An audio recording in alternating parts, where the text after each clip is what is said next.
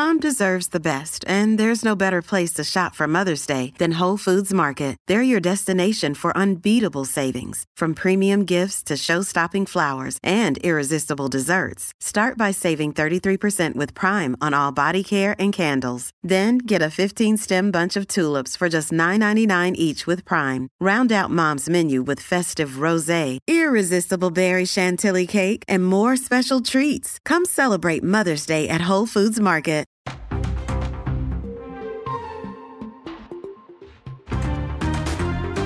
Over the past year, the coronavirus pandemic has upended the lives of hundreds of thousands of Staten Islanders, with members of the arts, culture, and dining communities among those hardest hit.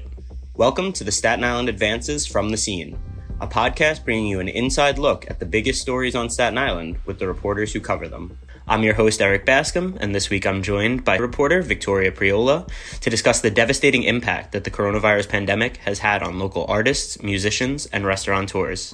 Hey, Victoria, how are you doing? Hey, Eric, I'm good. Thanks for having me. How are you? I'm doing well. I'm so glad to have you on today. So it's so weird. We haven't been in the office in over a year now. So what do you miss the most about being in the office? Honestly, I miss being with you and Elise, Joe, just in the same table, getting bagels on Thursdays and honestly, just going to an office. I genuinely miss leaving the house. Yeah, absolutely. The free food is definitely one of the things highest up on my list. Those Royal Crown sandwiches, whenever there's meetings, whew. I mean, I've really been missing out there. But also, like you said, just, being able to be around other reporters and, bounce ideas off them. Or I don't know how many times, I've had trouble with a headline. I just spin my desk around and ask someone else, like, hey, what do you think about this? Or I don't know which word to use here. What do you think would fit better? So I think that there's definitely been something lost in our job with everyone having to work remotely. So I'm very excited, as I'm sure you are too, to finally be able to get back to some sort of office in the near future. Oh, yeah, absolutely. Great. So we are here to talk about everything that you cover, which is arts, culture, dining, and just how all of that has just been, like I said earlier, totally upended by the pandemic. It's been super difficult for everyone, but people in this community have really been disproportionately impacted in a sense. So when everything first shut down, a lot of essentials workers were still going to work. A lot of people were able to transition from home. But stuff like that is a bit more difficult for some of these artists, the musicians, the theater folks who rely on live shows, on galleries, on other events like that for the majority of their income. So when the pandemic first hit, what were you hearing from some of these people? Yeah, I mean, in the beginning, the overall sentiment was, we don't know how we're going to pay our bills. A lot of people, like you said, do rely on theater. They rely on stand-up comedy. They rely on art galleries for their income. So overall, when I was, doing my interviews in the beginning of the pandemic was, we're hanging in, but it's a scary time. So before the pandemic, I was just working as an actor, comedian, improv teacher. Sebastian Canelli is a comedian from Pleasant Plains. And then everything shut down. And so I lost my job. There's no performance opportunities for me anymore. And so I ended up not signing my lease in Brooklyn anymore. And I had to move back into my parents' house, which is here in Staten Island. Now there seems to be a lot more optimism in the community. I've covered an open mic at Big Nose Kate's, so just seeing the community come back again and try to make the most out of what is really a not so great situation, it's inspiring. Yeah, it really is. And you mentioned that now things are starting to slowly open back up so people have some more opportunities to showcase their talents and to earn some income from these kinds of things.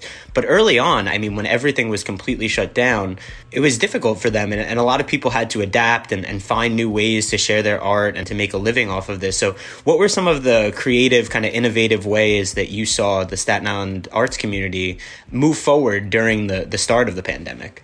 Yeah, if I can say one thing about the Staten Island arts community is that they know how to band together. They know how to make a situation 10 times better for themselves. A lot of the performances that were scheduled for in-person went virtual. A lot of people, many theater companies, such as the Staten Island Shakespearean Theater, St. George Theater, and their Christmas showcast in the Wings and Little Victory Theater, they put on virtual shows to rack up some income while keeping up with their other, their other practices and such, because it was just a really hard time for them. So, of course, everything went virtual. And then over the summer, there were a lot of outdoor, fairs that local artists can showcase their work in. Snug Harbor did some lawn performances performances, for those who do spoken word. They got to make the best out of the space that they have. Yeah, and then you mentioned that once we got to the summer and things started to open up a little bit, there were some more outdoor events allowed, that things really opened up for these people. It allowed them to have kind of a venue or an outlet for some of their creativity. So how did it change once things started to slowly open back up? A lot of restaurants started doing like incidental performances. So although restaurants couldn't sell tickets to performances that you would see at, I'm trying to think right now of O'Neill's, they would have Vincent Innocente come and do some piano work. That would just be an incidental performance. So if you heard him, there's nothing they can really do about it because, he was just playing music on the side. So a lot of restaurants helped local artists have a impromptu stage by just doing it on the street corners and such. So it wasn't an ideal situation because these artists are used to performing at venues. They would sell tickets by their names alone. So it's not just individuals who were affected by the pandemic, but also some of the island's biggest cultural institutions. Places like the St. George Theater and Snug Harbor that you cover all the time were shut down for extended periods of time. So let's start with the St. George Theater, which obviously has been unable to host shows for the past year with in-person audiences. So how has that affected them? What other kinds of things have they been doing in the meantime? In the very beginning of the pandemic, they were planning the Christmas show, so that kind of put a damper on the whole thing. They were just getting the cast together, and the cast is all volunteer. So although they weren't going to get paid for it, a lot of these people do work as professional artists and entertainers. So in order to still hone their skills, they actually did a music video in the beginning of the pandemic to try to boost morale and I guess just get everyone together for a virtual performance. And they did a gala that was virtual. So they had artists and entertainers that they have throughout the year do a little bit of message just for people who paid for their gala tickets to kind of enjoy through there. That's really cool. And like you said, it's interesting that they've been able to kind of shift gears, right? And obviously they make the bulk of their money off shows and having people in the seats there, but they had to get creative and they've figured out these other ways to host virtual events, to have live videos, to have these kinds of things. And so it's nice to see the innovation there and that they're not just sitting around waiting for things to reopen. They're going out and they're trying to be proactive. Yeah, also during the pandemic, I thought it was interesting. Zayn Malik filmed a music video at St. George Theater. So I'm sure they made a little penny off of that, which is nice. But yeah, I hope that St. George Theater is able to resume live performances because it really is a part of Staten Island history, and it has given a lot of local artists a stage as well. I know they used to be involved with youth performances as well, giving families affordable theater to see. So I really hope that comes back sooner rather than later. Yeah, absolutely. And Staten Island is this place that, as you've reported on in the past, has limited venue space to begin with. A lot of the artists were struggling to find places to perform their art, and then the pandemic hits and they really lose any place that they had existing. So it really was just a tough time for the industry and for the artists and everybody. But let's move on to Snug Harbor, another place that you're very familiar with. They have a lot of indoor exhibits and museum stuff that had to be closed for a long time. I think some of that has opened back up in reduced capacities. They also host numerous outdoor events every year. I'm sure some of those had to be either canceled or adapted in a way. So what's been going on at Snug Harbor? How have they been holding up throughout the pandemic? Throughout the pandemic, actually, in the beginning, they were hosting Zoom activities for parents who couldn't get their kids to focus on school. So they put them in these Zoom meetings with the museum hosts and gallery people. So, I think they're trying their hardest to adapt to this new landscape of, outdoor events. And they have a beautiful venue to do that in. So yeah, absolutely. And so they were in a little bit of a better position, like you said, because a lot of the stuff that goes on there is outdoors to begin with. So once we got to the point where it was nicer weather and they were allowing some outdoor gatherings, granted with limited sizes, they were able to still host some of the things that they would normally do, although altered a bit. But then it's also really cool to see them, going virtual like so many other people have had to do over the past year. And the Staten Island Children's Museum is, a huge part of what they do there and offering those fun interactive activities. So obviously it was a little different, but I know that they were still able to offer some sort of programming to these kids, and that was really invaluable for the community in my mind. Yeah, also they did an outdoor reception for an exhibit, the Landfill Fashionistas. So they are still trying to educate Staten Islanders and make the most out of their space, especially, in a time like this when people need stuff to do. Yeah, well, that actually transitions very well into my next question of people needing stuff to do. So one of the things that you've been handling for a long time for us is the Weekend Roundup, Weekend Alert. It kind of details all the different events going on around the borough in the upcoming weekend, letting people know, are you looking for something to do? There's this, there's this, there's this. But, obviously during COVID, especially at the beginning, most of the events were canceled. No one could really do much. So how did that kind of change the way that you put together the Weekend Alert? I imagine it was a lot harder for you to try and find things to stick on there, right? Oh, yeah. The Weekend Alert used to take me about a day and a half to do every week before the pandemic, because there were about 20 to 30 events I would have to list on a weekly basis, just to make sure that people had things to do. Now I'm lucky if I get 5, and most of them are online. So it definitely is harder to find these events because I want to make sure that I'm putting things in there that are safe to do for Staten Islanders and coming from trusted sources, because we can say we have a Zoom meeting for a dance class and then no one shows up, the Zoom meeting doesn't happen.